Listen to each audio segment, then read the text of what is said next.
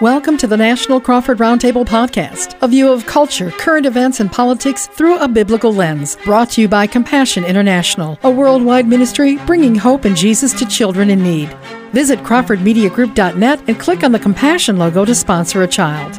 And now, here are your hosts, Neil Boron, Bob Duco, Roger Marsh, and John Rush. Very happy to be back with you folks for another week of the National Crawford Roundtable with all the guys, myself, Bob, and John, and Roger, and Neil. Gentlemen, how are you today?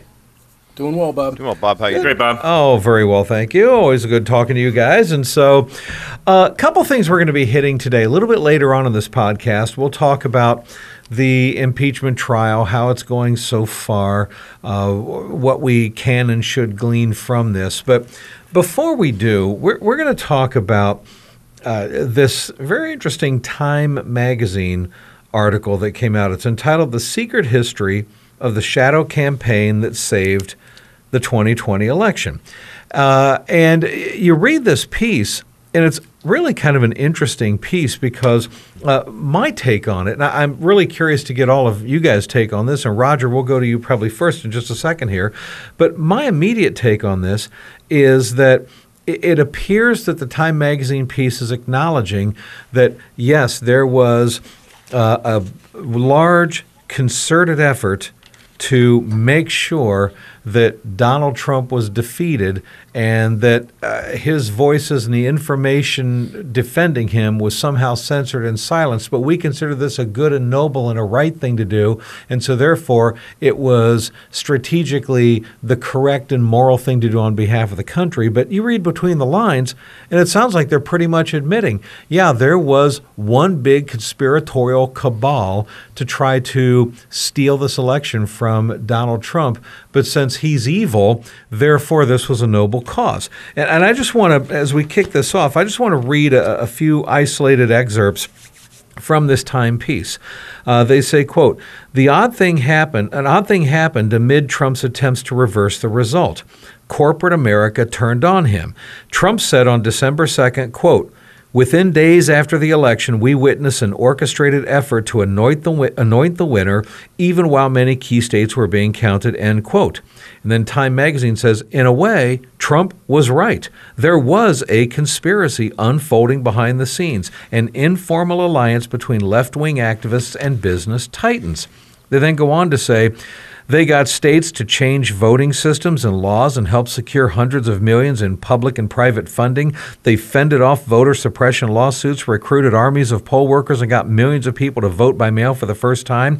They successfully pressured social media companies to take a harder line against disinformation and use data-driven strategies to fight viral smears, preventing Trump's conspiracy theories and false claims of victory from getting more traction.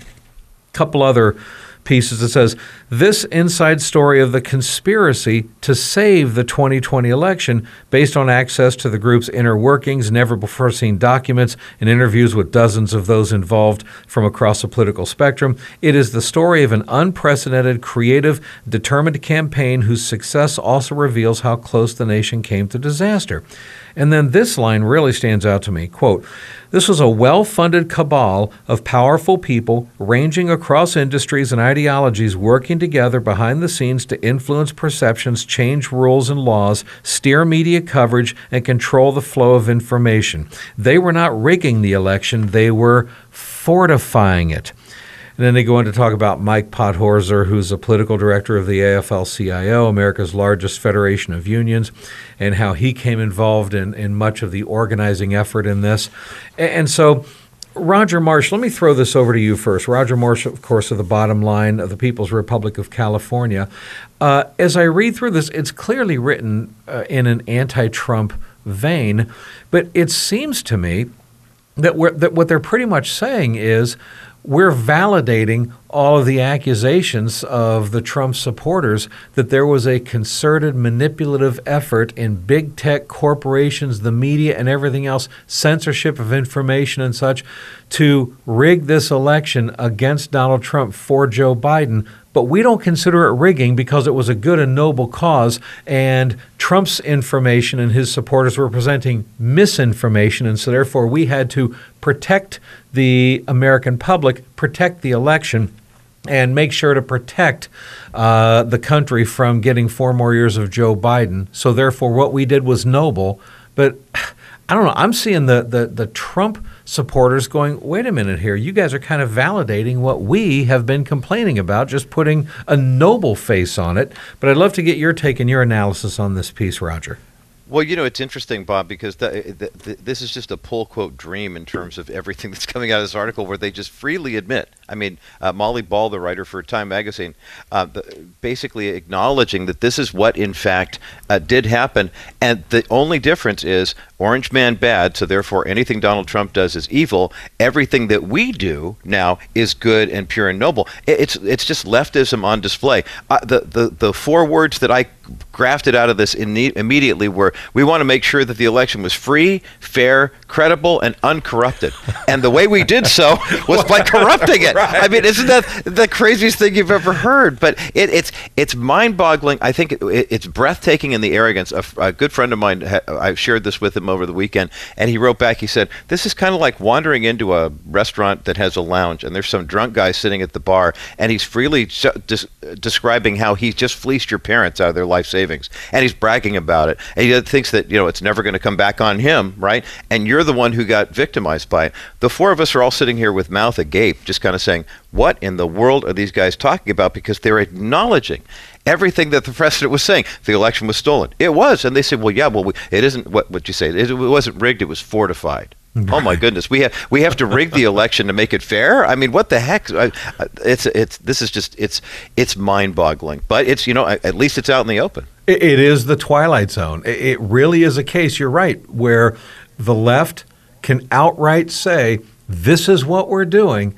Okay, yes, that's right. I robbed the bank. I stole the money from the bank. But because I stole the money from the bank, that doesn't make it a robbery. What I did was I really protected the integrity of the banking system by making sure that those large corporate banks didn't get away with their dishonesty and fraud. So therefore, this was a good and noble thing that I did. And you cut through it. I was like, wait a minute, you're admitting you robbed the bank and you're bragging about it and you're thinking there's not going to be consequences. So Roger, I'm with you.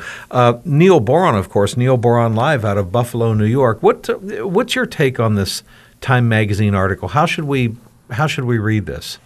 I'm having a hard time wrapping my brain around it. I mean, because for all the reasons you guys just described, the one tone I picked up in here throughout, of course, the one tone was that he would not win the election, and therefore, I mean, this concept of like fortifying the results. Because the assumption was that he was going to try to steal it back. But the reason I say that's an issue is because the whole thing was founded on the idea of a free and fair election, which means anybody could win. But the assumption here was, he's not going to win, and we just need to guard against the fact that he's going to try to steal it back, which there's pre-assumptions attached to that are disturbing, and I'm sure we're going to analyze it further. But, yeah, I mean, it was like, are you kidding me right now? And the other thing is that, sometimes when you do something wrong, you want to begin to prep people for the information that's about to come out. Like if you're playing baseball in the backyard and a window gets broken or something, your parents get home and it's like, hey, it was kind of a rough day around here, and I had some of my friends over and they did bad stuff. But you're sort of hedging your bets. In other words, you're getting them prepared for the fact that something bad happened, but then you're going to try to do the shell game to help them understand that it really wasn't what they think happened, and that somehow you're not culpable in this whole thing. Anyway, the point is, it seems to me like they're trying to preempt the idea that maybe there's going to be a further investigation someday, and all this stuff's going to come out in the wash, and they're kind of whitewashing our understanding of the manipulation of this election in advance so that we're not as shocked when we see it, or that we already believe a certain narrative when the truth starts to emerge. I don't know. It was an amazing piece, and I don't see it. My mouth is hanging here. It's gaping open, just like I think Roger said. I don't see it that way. Yeah. I don't see it as they admitting anything they did wrong. I think in these guys' mind, they did nothing wrong. They have nothing to apologize for. They don't care what comes out in the future. This is their victory lap, is the way I looked at it. They're basically celebrating the fact that they were more organized than the other side. They did everything they possibly could to make sure that their guy won, including, turning even folks that would have normally been in the Trump camp away from him. I mean, I look at these guys as basically the last victory lap around the racetrack, where you're just, sticking your arm up in the air saying, hey, I won. It doesn't matter how I got here. It doesn't matter how I crossed the finish line. The reality is I did it first, and I really don't care how I did it, and I don't even care if anybody knows how I did it. This is my victory lap. That's how I read it. Yeah, and basically, we cheated, and that's a good thing. Okay. Yeah, we don't care. Yeah, because that just shows how superior we are, how much smarter we are, that we beat you guys at the game, and we used dishonesty and deception to do it. But since it was for a noble end goal, getting rid of Orange Man Bad, therefore, we didn't do anything wrong. And I'll tell you what, let's do this. I want to take a short break, and then we're going to talk some more about this as well.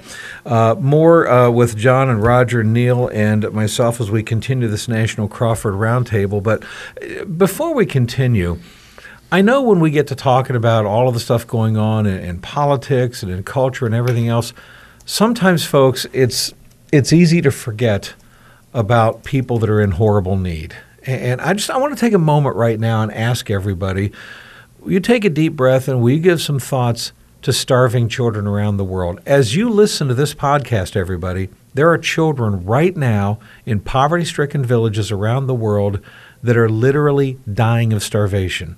They're dying of malnutrition. They're dying of disease. They are begging for food, and they're going multiple days without eating anything. That's life for them every day. Think about how blessed we are in this country. Well, Compassion International is a Christian ministry that's been around for 68 years, and they have over 7,000 child development centers set up in the poorest villages around the world. And those child development centers have hundreds of children in there that are getting all the hot food they want every day, and clean drinking water, and medical care, and classroom education, taught to use computers. But most importantly, they're being prayed with. They're being taught about Jesus Christ. They're in worship services and Bible study every day. Their lives are being changed, folks. But it takes money to do this, all right? $38 a month, $1.25 a day. So I'm asking everybody listening to us right now, will you make the decision to sponsor one of these children for $38 a month? All you got to do is this. Just go online right now to crawfordmediagroup.net. That's crawfordmediagroup.net. And click on the Compassion International link. You'll see pictures of children there, and you can sponsor one right online. But would you do that now? crawfordmediagroup.net. As we continue this discussion with John Rush, Roger Marsh, Neil Boron, myself, Bob Duco, we're going to be talking a little bit later on this hour about the impeachment trial in the Senate, where we stand with that. Right now, we're talking about this Time Magazine article that pretty much acknowledges the shadow campaign, as they describe it, that was at work to ensure a Joe Biden victory and a Donald Trump loss. And, Roger, I want to come back to you if I could. Roger Marsh, one of the things that stood out to me here as well, and there's almost a disconnect from reality, they reference, as I mentioned before, Mike Podhorzer, who is the political director of the AFL-CIO. That's America's largest federation of unions. Okay. And how involved he was in coordinating a lot of this effort. But here's what they say in the Time Magazine article, quote, sometime in the fall of 2019, Mike Podhorzer became convinced the election was headed for disaster. In other words, Trump was going to win. And he was determined to protect it. And then when they explain in the Time Magazine article how the election was, quote, protected, they refer to it, their words, as a, quote, well-funded cabal that we influenced perceptions, changed rules and laws, steered media coverage, and controlled the flow of information. And they're bragging about this like this was an actual positive thing. And I guess this is what's just staggering to me, Roger, because they're saying out in the light of day, yeah, we changed laws, we manipulated information, we did all that kind of stuff, and it seems like this should be viewed in a negative light. And I'm just kind of curious how liberals and maybe some independents will view something like this. Will this give credibility, this Time Magazine article, to the conservatives and the Trump supporters? Will it cause maybe a little bit of vindication to be felt by them among, we'll say, some of the independent moderate voters? Well, I think to John's point earlier, it should. I mean, in all honesty, we four conservative guys sitting here reading this saying, "Oh my goodness, this is basically their book called How We Did It." You know, it's all right there. It's interesting though, especially with regard to Podhorzer, because I'm sure a lot of this, you know, we need to make sure the election's free and fair. I mean, quoting from the article, Trump's election in 2016 was credited in part to his unusual strength among the sort of blue-collar white voters who once dominated the AFL-CIO. So quite frankly, they were looking at it from the standpoint of, oh my gosh, you sunk my battleship in 2016. I got to make sure that we get those votes back. But you know, it's interesting when you can. What was it? Francis Schaeffer, he who controls the word controls the world. Yeah. I mean, listen to this quote. The scenario that the shadow campaigners were desperate to stop was not a Trump victory. It was an election so calamitous that no results could be discerned at all. They really fed that to their constituents, and they believed it. I mean, the hook, line, and sinker. You know what? There's going to be problems. There's going to be calamity if we don't get in here and change all the laws. Look at the statistics. Democrats are more likely to vote by mail than Republicans. So having a mail-in push would easily benefit them. Is it illegal or immoral? Not necessarily to change the laws, but if the laws were changed illegally, then by all means. It gets so nuanced and so splintered. We have a perfect example here in the People's Republic with the issue of ballot harvesting. There's some form of ballot harvesting in half of the states of the Union. California Democrats were so incensed after the 2016 election that they passed ballot harvesting laws that made it a clean sweep in many Republican strongholds in the 2018 midterms. At the same time, North Carolina Republicans were accused of ballot harvesting, and they didn't have ballot harvesting laws. And so who was leading the charge against illegal ballot harvesting? It was the Democrats. This is immoral. This is illegal. I can't believe you're doing this ballot harvesting. But you're the ones championing it in your states. Well, yeah, you know, good for me, but not for thee, right? I mean, as long as it's legal and works to our advantage, then we're all about it. But the minute it's quote unquote illegal and it works to against our advantage, I think that, and this is to John's point, this is where the Republican Party really has to wake the heck up and say, look, this is what's happening behind the scenes. And if you're not going to play this game, you're not going to win elections. John, how does the Republican Party handle stuff like this? Because do we really lower ourselves into the sewer of, okay, we'll find Republican-controlled legislatures, or better yet, not even legislatures. Let's just say Republican governors and secretaries of state. They just go ahead and say, all right, well, we're going to change the election laws without going through our legislature anyway to benefit Republicans. So the law says, for example, you don't need voter ID. Well, no, we are ordering that you do. Well, no, but that's not what the law is. You know what? Too bad. Okay, well, vote by mail is allowed. Well, we're deciding vote by mail is not allowed, even though it was approved by the legislature, but now we say no. Do Republicans just go ahead and do it? I can't imagine any judges would let them get away with that the way that liberal judges let the Democrats get away with doing stuff like that in Pennsylvania and other states. Well, and going back to what the Republicans do, first of all, guys, better leadership. These guys were very organized on their side, and they even talk about how typically they are not. Typically, in one of the meetings, they were talking about how typically liberals are, if it's not my idea, I don't want anything to do with it. But yet collectively, they got behind what what happened during this last election in 2020. And by the way, that was through there's a few individuals in that article that they talk about that really orchestrated the majority of what happened, which shows you that it doesn't take an army to make this happen. It takes a good leader in front of the army to make this happen. And guys, that's where we miss out as Republicans. Now, on the other side of the fence, Bob, to answer your question, what do we do to combat this? First of all, we got to be better organized. I mean, that is the first thing that we have to do. Now, how do we attack it? I don't know. There's numerous ways we can do it. Bottom line is we need more voters, more Republican voters at the polls actually voting in those states, especially where it's really key. Let's face it, there's some states where maybe it's not as big of a deal as others, but there's some really key states and key areas where, we need good, solid voter turnout. And frankly, guys, we're weak in that area. There's a lot of folks listening to us right now that attend church on a regular basis that probably don't vote. That's some of the stuff that we need to change, that we could get organized in on our side, that maybe, we're going to have to fight some of the current voter laws that are there right now because, frankly, some of them are, and they admitted it, not legal. And I think we need to go back and review all of those. But these are some of the things, frankly, we've talked about this in the past few weeks. We were asleep at the wheel on some of these things. This is where the Trump legal team and the folks around the campaign should have been paying more attention to this stuff. And frankly, guys, they got caught with their pants down. You know what's frustrating, though, about this, John, is that, and I know what you're saying, and I completely agree with you on that.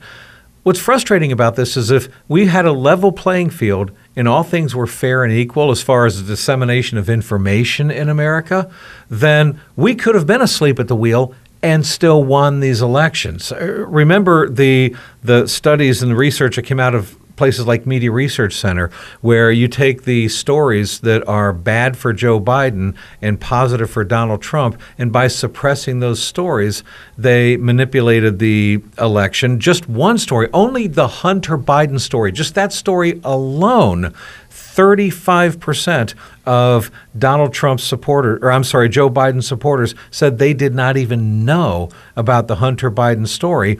And of all Joe Biden voters, this was after the election, 4.7% of all Joe Biden voters said, had I have just known about the Hunter Biden story, I would have not voted for Joe Biden. Some would have voted for Trump, some would have went third party, some would have stayed home. But 4.7% expressed buyer's remorse after just finding out about the Hunter Biden story after the fact. Right. This is what Agreed. Google, big tech, Twitter, in the censoring of the New York Post story and everything else. So just that one story, let alone all the other stories that were favorable to Trump and disfavorable to Joe Biden. So I guess, John, that's what's frustrating about this is that we could be asleep at the wheel and still win these elections if it were a fair game. So you're right, we can't be asleep at the wheel, but the reason we have to fight so hard is we have to overcome the unlevel playing field here and run up the down escalator just to win. Yes, we do. And we've talked about that also in the past. This is like the Christian school that plays the public school, where the public school has the referees in their back pocket, which, by the way, happens all too often. We could do a whole show on that, to be honest with you. But this is very much the same way. And most of those coaches that are in those particular situations know that they've got to put a better team on the field, play a better game, have a cleaner game, not have any penalties, not give them any fodder, if you would, to go after them about. And that's how they have to win. And frankly, we're going to have to do the exact same thing. It's no different. Yeah, so true. Hang on a second, everybody. Short break, and we'll continue this discussion here on the National Crawford Roundtable. I do want to take one more moment right now and just appeal to all of you. If you did not go online to crawfordmediagroup.net earlier and sponsor a child through Compassion International, would you make that decision to do it right now? crawfordmediagroup.net. Click on the Compassion International link, and you'll see a bunch of children there that have been waiting, many of them for a long time, for a sponsor. Remember, folks, Compassion International is a Christian ministry. They've been around for almost 70 years now, and they're set up all over the world in the poorest villages. The poorest villages where you have children that are literally living in shacks, huts, dirt floors, no electricity, no running water, no bathrooms to go to, begging for food. Look, I've been on these missions trips many times over the years. I've seen with my own eyes children crying as they dig through garbage dumps, competing with dogs to find scraps of food to be able to eat. This is life for them, folks. And so, yes, I'm asking you right now, would you decide to spend $38 a month, $1.25 a day, and sponsor one of these children? Compassion International does all the work. The only work you do is paying for it every month, $38 a month. And here's what you do. Just go to crawfordmediagroup.net and click on the Compassion link. You can sponsor a child right there. And you can go to bed every night knowing that child is getting all the hot food they want every day, and clean drinking water, and medical care, and classroom education, and being taught about Jesus Christ, while they write letters to you and color pictures for you, thanking you for doing this for them, because they'll know you, and you can write letters back to them. So go now, crawfordmediagroup.net, okay? As we continue this National Crawford Roundtable podcast with Neil Boron, Roger Marsh, John Rush, myself, Bob Duco, we're talking about the Time Magazine article, and basically the admission of Time Magazine that, yep, there was a very detailed, concerted effort to pretty much rig the election, to steal the election, but we're not calling it that because we say it was a good and noble thing. Neil, what are your thoughts? Neil Boron, what are your thoughts about how Republicans respond to this? I mean, we do need to be better. The Republican Party needs to do a better job organizing, no doubt about that. But we don't want to cross the line into dishonesty and cheating as well, but we do want to be shrewd. How do we figure out where that line is drawn? I know we got about 60 seconds till the break, but how would you answer that? I don't know, but if I knew the answer, I'd publish a book and I'd be a wealthy man. Seriously, because if you think about the alliance that was formed here, you've got even traditional, conservative / Republican kind of favorable groups like the U.S. Chamber of Commerce, joining hands with labor unions. Like, that doesn't really happen. You had supposedly some Trump supporters were a part of this whole thing. And then you got, major players in the Democrat Party and all kinds of activist groups, but also, apparently like direct connection to Black Lives Matter and Antifa, as if they have these people's cell phone numbers to be able to activate them and get them on the street to be a part of strategic protests at various times throughout the election cycle, either right before the election or just after, and sometimes telling them don't go out and protest, or maybe we do need you to protest. I 100% agree that the Republicans got outsmarted in this. We have talked about it in previous podcasts, but I mean, the bottom line is, I think that a lot of problems were created by the fact that the Democrats spent way more time in the film room. Like they were preparing for this for 4 years, and the Republicans were asleep at the switch. I don't know the answer, but something clearly needs to be done, because this kind of thing will be perpetuated. I mean, it was tremendously successful, and it's going to happen again unless somebody wakes up and does something about it. Yeah, so true. Folks, we're going to continue the second half of this National Crawford Roundtable, and if you want to listen to the second half, you can listen online, okay? And best place to do this online, just go to crawfordmediagroup.net, all right? crawfordmediagroup.net. And by the way, there's archives of past shows you can listen to there as well. You can also obviously listen to us by subscribing to Apple Podcasts, Stitcher, TuneIn, and more. If you do, we'd love it if you'd give us a nice 5-star review on the podcast. But in the second half, we're going to move to talking about the impeachment hearings and what's happening in the impeachment trial going on this week. How do we analyze and understand this? What is the significance of all of this as well? Why is this happening? So, second half of the National Crawford Roundtable coming up. This has been a Crawford Broadcasting production. Continuing the second half of this National Crawford Roundtable with myself, Bob Duco out of Detroit, with John Rush of Rush to Reason from Denver, Colorado, with Neil Boron of Neil Q. Boron Live out of Buffalo, New York, Roger Comrade Marsh from the People's Republic of California. Wouldn't be the same, guys, without our nicknames. So let's just kind of put a cap now on what we were talking about before we move to the impeachment trial. We've been talking about the Time magazine article that seems to admit, hey, Donald Trump needed to lose, Joe Biden needed to win, and so here's the cabal, here's the effort, here's the work, here's the changing of the laws, here's the manipulating of information and controlling perceptions and information. Here's all the work that went into this to basically make the fix in that Joe Biden is going to win no matter what. But this was a good and noble thing that we did. It was necessary, and so therefore we're proud and bragging about what we did. Seems to me that Trump supporters have a legitimate reason to go, see, look, the left is admitting what they did. We told you this election was stolen. That's kind of my takeaway from this, but I'd like to kind of get everybody's final thought and their takeaway from this as we go around the table. Neil Boron, what's your final thought on the Time magazine piece and your final takeaway from it? Well, I'd suggest that all rational Americans who love democracy read it, because it's telling. And there's way more between the lines than is ever clearly stated here. And Bob, I don't disagree that the implications you raised earlier, that like, hey, we cheated, but we got away with it, that comes out loud and clear in this kind of article, but they never state that directly. And so, you kind of have to read between the lines and try to figure out exactly what they're saying. But the bottom line is, this is not what the average American understands about free and fair elections. We just think that, well, our local voting election commission is helping to coordinate what happens in our state, and we're going to go and we're going to vote, whether it's by mail or in person, and hopefully the best, may the best man win. That is not at all what was going on in this particular case. There were strategic alliances formed in advance of the election.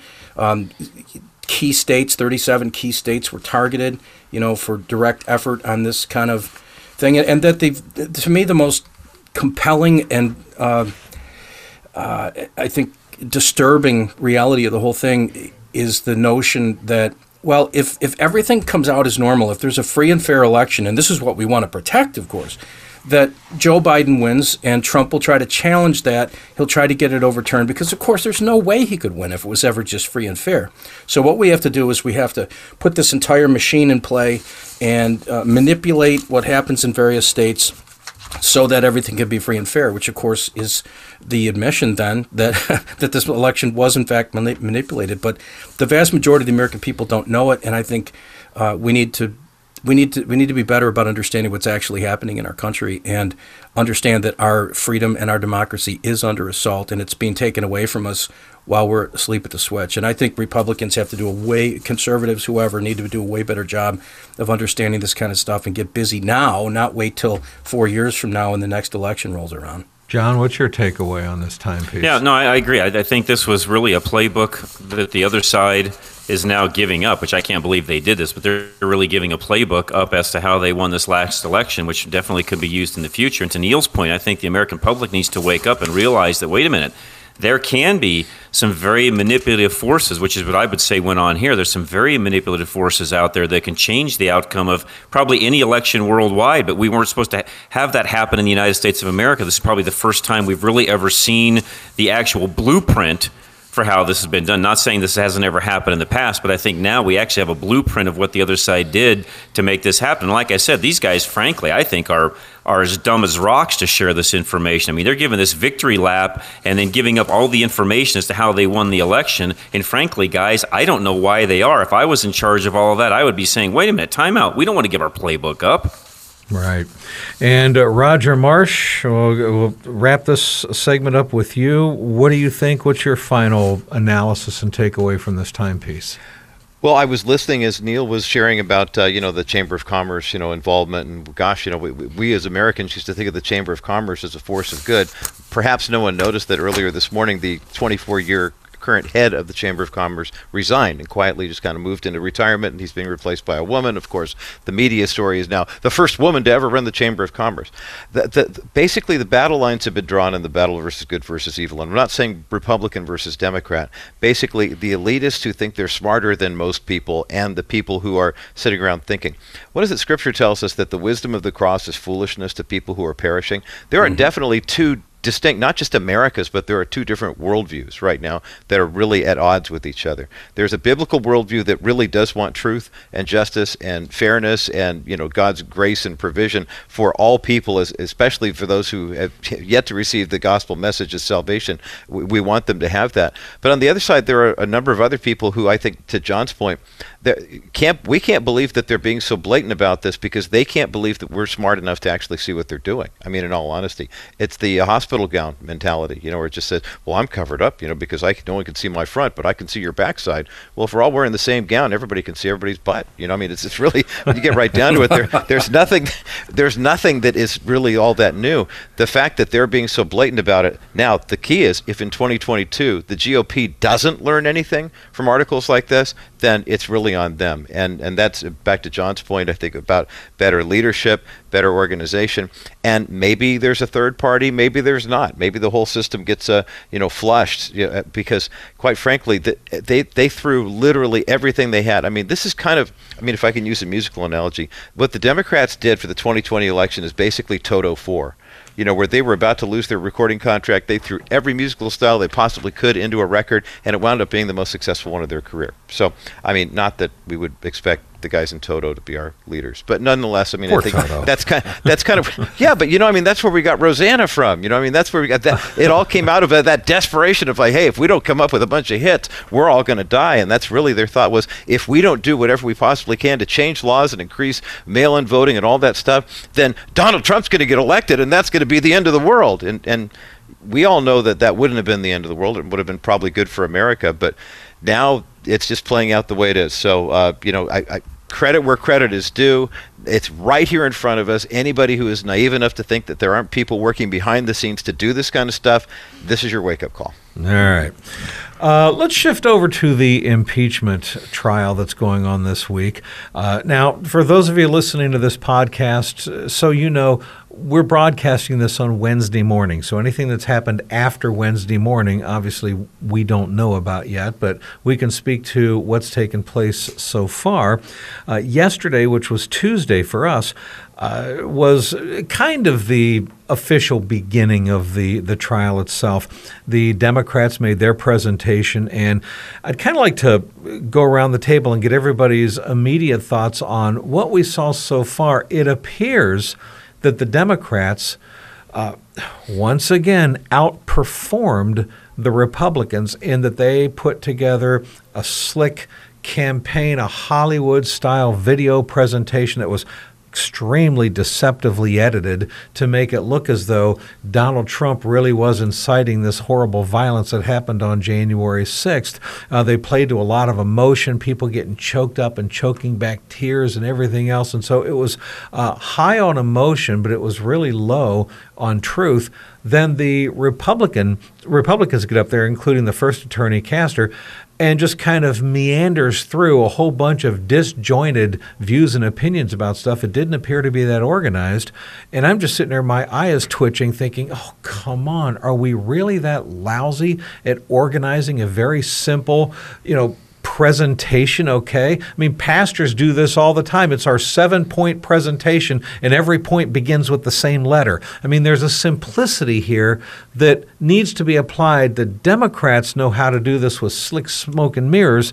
The Republicans seem like they just blurt stuff out in a disjointed way and hope that something sticks to the wall. And it's really frustrating, especially when the Democrats are the ones that have such an uphill battle to try to prove something that is clearly not provable. So that's my immediate takeaway on what's been happening so far in the presentation of this. John Rush, what's your take? And by the way, John, I do know we got to go into a break here, but your thoughts on the impeachment trial so far?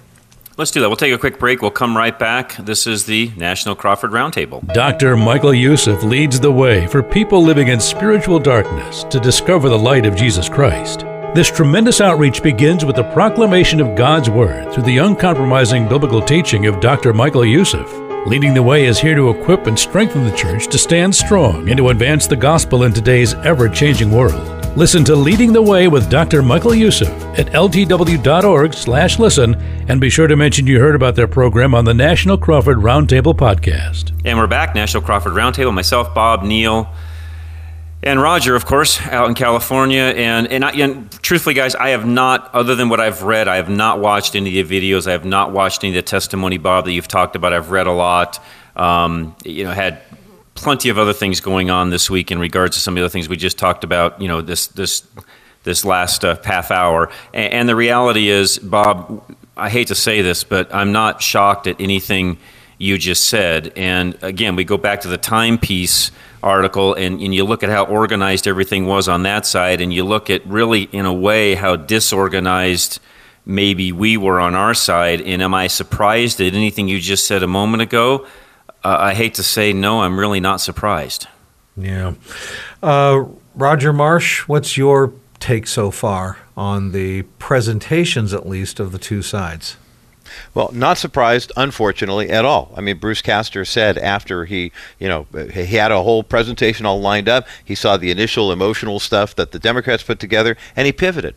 I mean, who in their right mind pivots in a trial like this? I mean, Bob, you talked about the extemporaneous nature of pastoral ministry. There are times when you have to get up there and do that 3-point alliterative sermon. That is something that you're kind of going off of what you know in terms of what you know. But if you're preaching the gospel doesn't change, right? So you don't have to worry about someone coming in and making a huge presentation against you. In this case, the deck is completely stacked against the Republicans in the sense that the president does have a growing number of people who said, look, you were out there with this inflammatory language, you did these Jericho marches, you did all these things, and this thing happened on the Capitol. Whether it was your doing or not, we can put the two together, and therefore you should be impeached for inciting insurrection, et cetera, et cetera, et cetera. For the fact that Castor just said, yeah, we're just gonna, denounce the repugnant attack. I mean, it's just we're just gonna denounce. Well, nobody has time for that. I mean, they're really not going to. I'm not surprised that Susan Collins and Lisa Murkowski and Mitt Romney voted and said, yeah, let's go ahead with the proceedings. That was a strategic move on their part. The reality is they still need 67 votes to get this thing done, and I don't think they're going to get it. It's all theater anyway. So quite frankly, if you know it's all theater anyway, why not put on your best performance? Right. I know. I agree. Neil Boron, Neil, what do you say? Well, I agree it's all theater, but that's exactly why I don't think they care to put on their best performance, because I don't think they feel that it's necessary. I don't believe for a minute that they're going to find the 17 votes they need amongst Republicans in the Senate to convict him, on these charges of incitement of insurrection.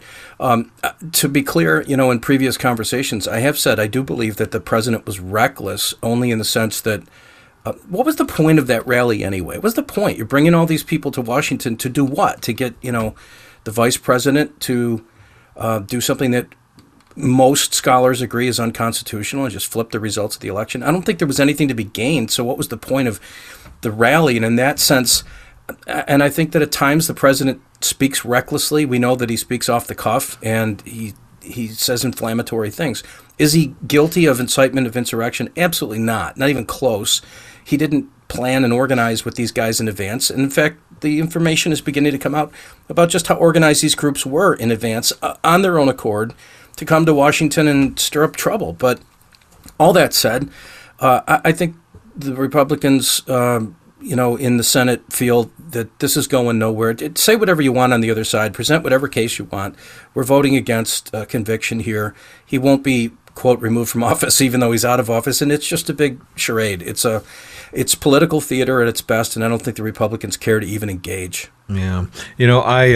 I guess I would just like to see the Republicans get up there and just make a very simple. Sometimes you got to keep, the old keep it simple, stupid. Sometimes you have to do that because you got to recognize this is marketing to the American public. Okay. And so it's like, okay, there are four, and here's just if I was on the team, I'd be like, if I were presenting it, it'd be like, okay, there are four basic facts that do not change. No matter what the Democrats say, no matter how much smoke and mirrors they give you, okay, there are four basic facts that do not change. Number one, Donald Trump is not the president anymore. Impeachment is about removing the president. So there's an absurdity to this entire process. That's fact number one. Fact number two is the FBI has now confirmed that this riot was pre-planned, and they even started the planning of it as early as back in November of 2020. So not for several days, but for several weeks. This was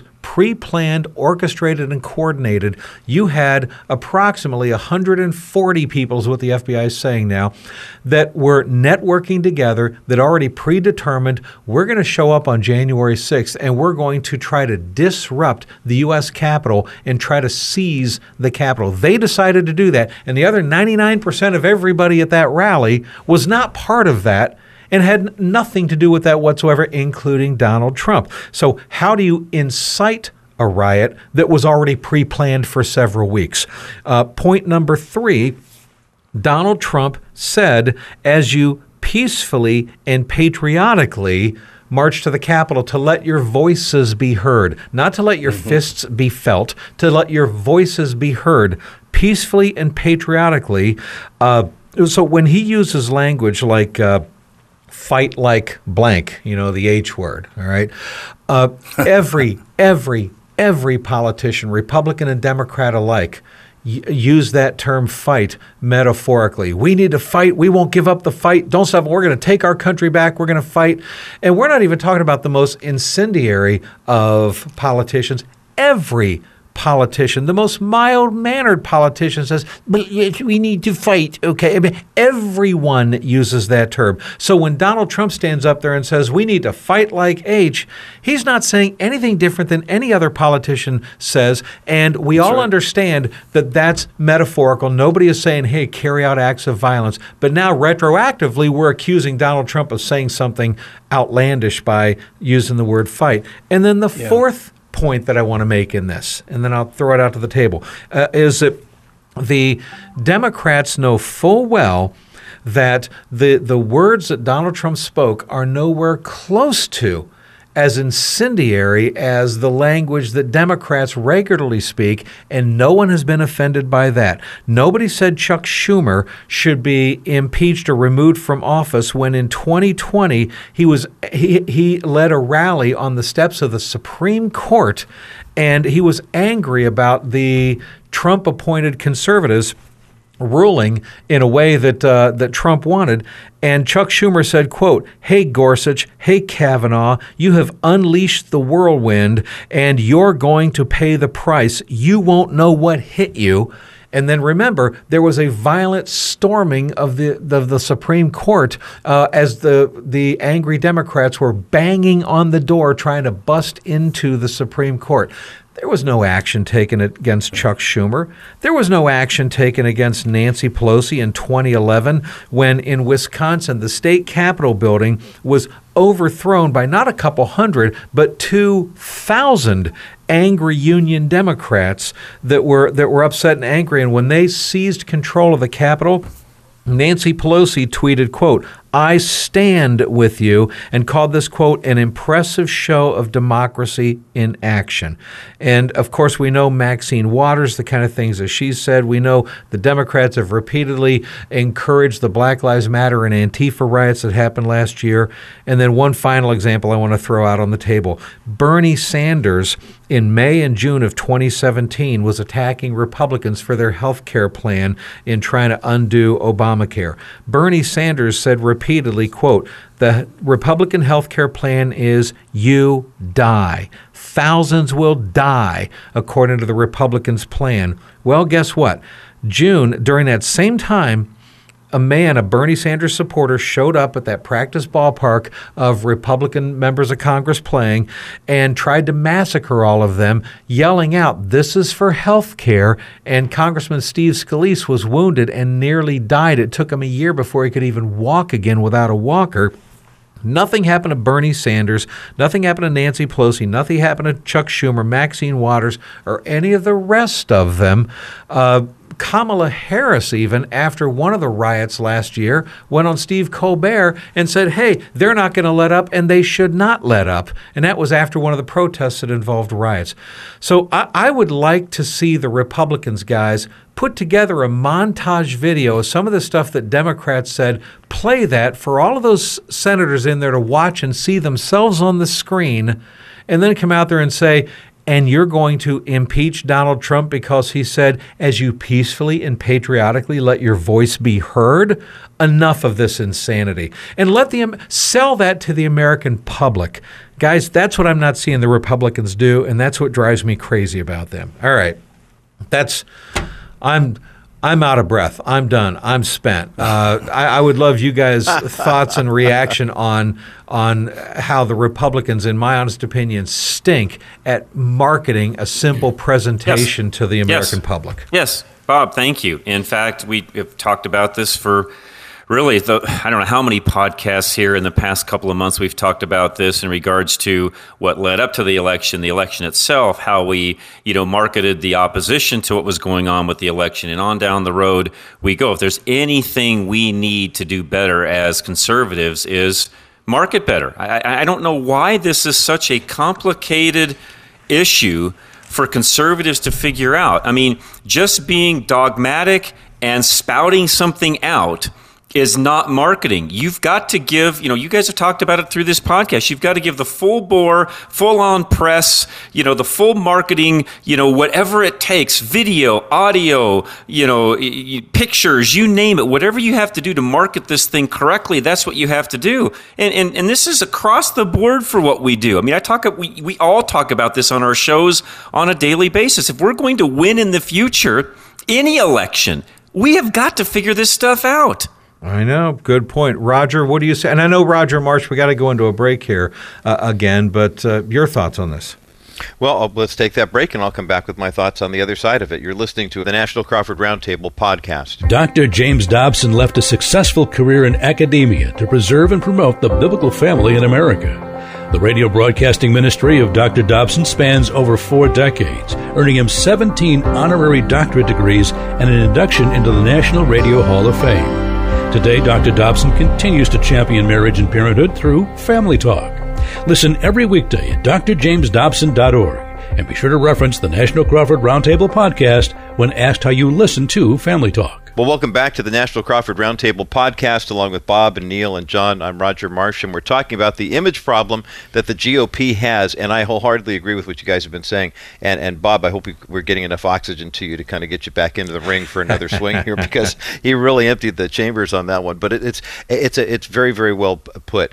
There is emotional connection that people are looking for, and I don't think people realize how strong that emotional connection really is anymore. We talk about things from a heart and mind perspective, and the left is purely heart. I mean, it doesn't get any more heartfelt than Bruce Springsteen singing about Jeeps and unifying America at the Super Bowl. I mean, that's all heart. If he even used half of a brain, and if Jeep did too, they wouldn't have put out such a ridiculous commercial. But that's a perfect example of where the left is and what the left thinks is going to bring people together. We know differently, and yet what we're seeing with the impeachment trial is the fact that you've got the GOP, maybe for the president's lead attorney, to say, well, I just decided to pivot. I saw their theater and I tried to go real. No one wants to hear you real. They want theater. They want theater first, and then there has to be something behind it. Right. So true. Neil, what is your take on that? Neil Boron.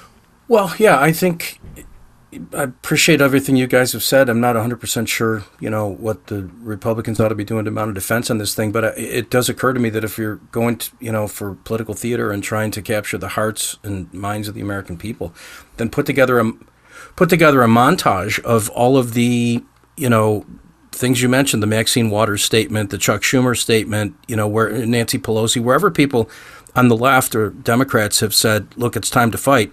Put together a montage, play it, and say, bottom line is Donald Trump tried to learn from what he could about the success you guys have had in politics, and we're taking our playbook from you. And so thank you for leading the way and determining that it's important that Americans fight for what they believe in, and that's what the president's doing. Because I don't think anything the Republicans do are going to change how the Republicans vote, or that anything the Democrats present, in other words, are going to change the minds of the people in the Republican side of the Senate. This thing's a foregone conclusion.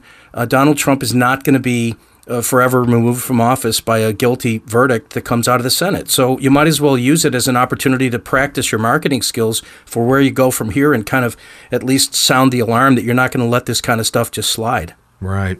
Well, it does seem, though, that a basic reality of politics here, and I know all of you guys know this all too well. John, let me throw this over to you, is that when we're talking about marketing here, it's not about swaying the entire country or the entire electorate. We know that. It's not the Democrat, the hardcore liberals, nothing's going to change for them. Hardcore conservatives, nothing going to change. But you know what? You got a group of people in the middle. Yeah, you got these people in the middle, the independents. That's right. There's a bunch of people that voted for Joe Biden barely. It was almost a coin toss for them, but they were like, you know what? 55-45.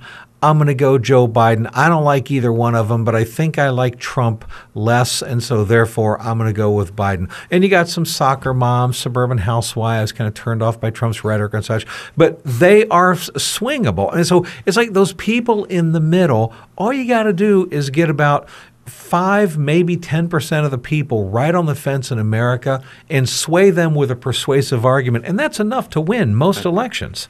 But what we don't do a good job of, and guys, this is a lot like business. Bob, what you just said happens in the business world as well. There are those hardcore supporters of your business that are going to show up at your doorstep no matter what. They are, sometimes family, friends of family, people that you've known for a very long time. They're your core. They're going to be there to the end. No matter what happens in your business, they're going to be there to support you. Then you've got, probably some out there that hate your business. They're never going to come to your business. There's nothing you're going to ever do to convince them to show up at your business. But then you've got all these other customers, if you would, that are out there that you have to bring into the fold. And the reality that we don't do a good job of is teaching our hardcore people how to communicate properly to the people you're talking about, Bob, to then get them to come into the fold. In the business world, we call that referrals. The best business, advertising you've got is the referrals off of your own core base. And the reality is that's where we fail. Yeah, that we do. How do you think this thing? We only got a couple of minutes left here. How does this end up playing out? This impeachment thing. Might this, John? As I was talking with you, will this backfire on the Democrats? Will those people in the middle look at this and see it for what it is and go? I think they already are. I think some of the articles and things I've already read, people, they're tired of already hearing about Trump. They want to move on. They want to figure out what's going on with, stimulus and how are we going to get the economy back on track? How are we going to get coronavirus handled and ended and really kind of get back to some normalcy in the country? And I think people right now are already waning on this and wondering, what are you guys doing there? First of all, this thing's not going to pass. This is all theater. We've already determined even yesterday with the vote to even proceed, there's not enough votes there for a majority. So the reality is this is all a lot to do about nothing. Yeah, Roger Marsh, what do you think here? Will this backfire on the Democrats? Frankly, I don't think they want Donald Trump to go away. I just don't think they want him to be in power. But they want him to be the shiny object that everybody focuses on, while, like the magician on the stage, distracts everybody with the shiny object while he slips some cards into his pocket with his other hand. I think they want everybody focusing on Donald Trump and a collective repulsion of him while they quietly slip a bunch of their liberal leftist Marxist agenda without having the American public debate it and see it for what it really is. I think you nailed it. Remember, a lot of the talk was, is this going to interrupt Biden's first 100 days? We got all the executive orders. We got this socialist Marxist agenda that needs to get done. And if they've got the theater of the trial, then they'll never get it done. Well, now you've got a big shiny object, so everyone's going to be focusing on that and pay no attention to the transgender bills and the Mexico City policy and all the other things he's going to incorporate. So basically, the impeachment is as useful as the Democrats want it to be. And in all honesty, I think the president shot himself in the foot. He wouldn't even be having this situation if he hadn't gone on his I'm going to win at all costs type of thing and basically cost the GOP both seats in Georgia as far as the Senate goes. So, I mean, he does kind of have a little responsibility in that front to play. But at the end of the day, Donald Trump is good theater. He's good business for whether you love him or hate him. The media is going to keep him around as long as they possibly can. Yes, there are some progressive Democrats that want to punish him and they like to see him suffer, and that type of stuff. Let's get him banned from Twitter. Let's get, what is he going to start his own social media network? That type of stuff. They'll find a way to keep him around, but at the same time, as far as the American people goes, the vote's not there. Collins, Murkowski et al. Did what they needed to do for their constituents to say, see, I stood up to the whole deal, and I'm not opposed to going the other way if I need to, but oops, we don't have enough votes, so he's not going to get impeached. And then they're just going to have to wonder, well, are they trying to ban him from running for office ever again? It sounds like they are. They'll come up with something else. I mean, let's face it. I mean, as long as he's good for business, the idiom, you find something that works and you beat it to death until it stops moving. Yeah, so true. I want to throw something at you guys before Neil speaks. My son sent me this, and I think this sums up really everything we've been talking about for the first half hour and then partly even into the impeachment part of it. He said, because I sent him the article we talked about from Time Magazine. Interesting article you sent. Again, if Trump hadn't been so dumb, he wins easily. It took a massive effort to unseat him, and even then, they barely won. To think this country is overwhelmingly Democrat is false. Yeah, it's a good point. Neil, put a cap on this whole thing for us, if you would. Well, I don't know. Reading the article that we read earlier and then looking at what's happening with the impeachment thing and between the Time Magazine article and our conversation here in the last 20 minutes or so, it's kind of disheartening. And at times you wonder, what is it worth it? Like, is it going anywhere? Largely because, John, what you said is right. I think the vast majority of the American people are way more conservative than the media would ever give them credit for, which means that victory as far as conservative values and, biblical values and that stuff is really not that far away. Bob, you were right about that part. So, but on the other hand, you feel like big tech is against you and there's people colluding behind the scenes. Many of these special interest groups and business executives and others getting together to make sure that these elections turn out the way that they want them to turn out. And you say, like, is it even worth the fight? Well, I think it is. The bottom line is being guaranteed of a win doesn't mean you don't show up to play the game. And there are no guarantees in life except for what we see in Scripture. And so I think as believers, we need to be first and foremost about the mandate God's given us to preach the gospel to all nations and to be light in the midst of darkness and despair, to do what we know is right, because to not do it is sin, the Bible says. And so I think that we stick it out, but remembering who we are first and foremost, because Christianity isn't going to prosper as a result of the Republican Party prospering. God's plan and purpose is going to be fulfilled by us simply being obedient to it. Right. And as we have opportunity to bring the light and love of Christ into other dimensions like the political arena, then I think we do what we can in those areas. But, bottom line is there's a lot more shenanigans going on behind the scenes than anybody is really aware of. And we know that we're not wrestling against flesh and blood, but against principalities and powers. And I think we can't lose sight of that as believers. So our hope really isn't in simply better strategies. It's in the God that we serve. And I hope none of us have lost hope in a conversation like this. There's no reason to, because we know how it all turns out in the end. So read the article from Time and then read the last 2 chapters of Revelation, and you'll feel better about what's happening in the world today. That's great, Neil. Thanks a lot, guys. And always great catching up with you. I want to remind everybody out there, you can listen to us by going to crawfordmediagroup.net. You can access previous archive shows. When you're at crawfordmediagroup.net, please click on the Compassion International link, sponsor a child there if you would. You can also listen at Apple Podcasts, Stitcher, TuneIn, and more. And we always welcome 5-star reviews. Thank you so much. And on behalf of Roger Marsh, Neil Boron, John Rush, myself, Bob Duco, thanks for listening, everybody. God bless. You've been listening to the National Crawford Roundtable Podcast, a view of today's culture through a biblical lens, brought to you by Compassion International, a worldwide ministry bringing hope and Jesus to children in need. Visit crawfordmediagroup.net and click on the Compassion logo to sponsor a child. You can download this podcast from Apple Podcast, Stitcher, and more, and it's also available at crawfordmediagroup.net. You can give this podcast a 5-star rating on your Apple app, and be sure to look for the notification on your National Crawford Roundtable Podcast app for when the next weekly edition is ready for you to hear. This has been a Crawford Media Group production.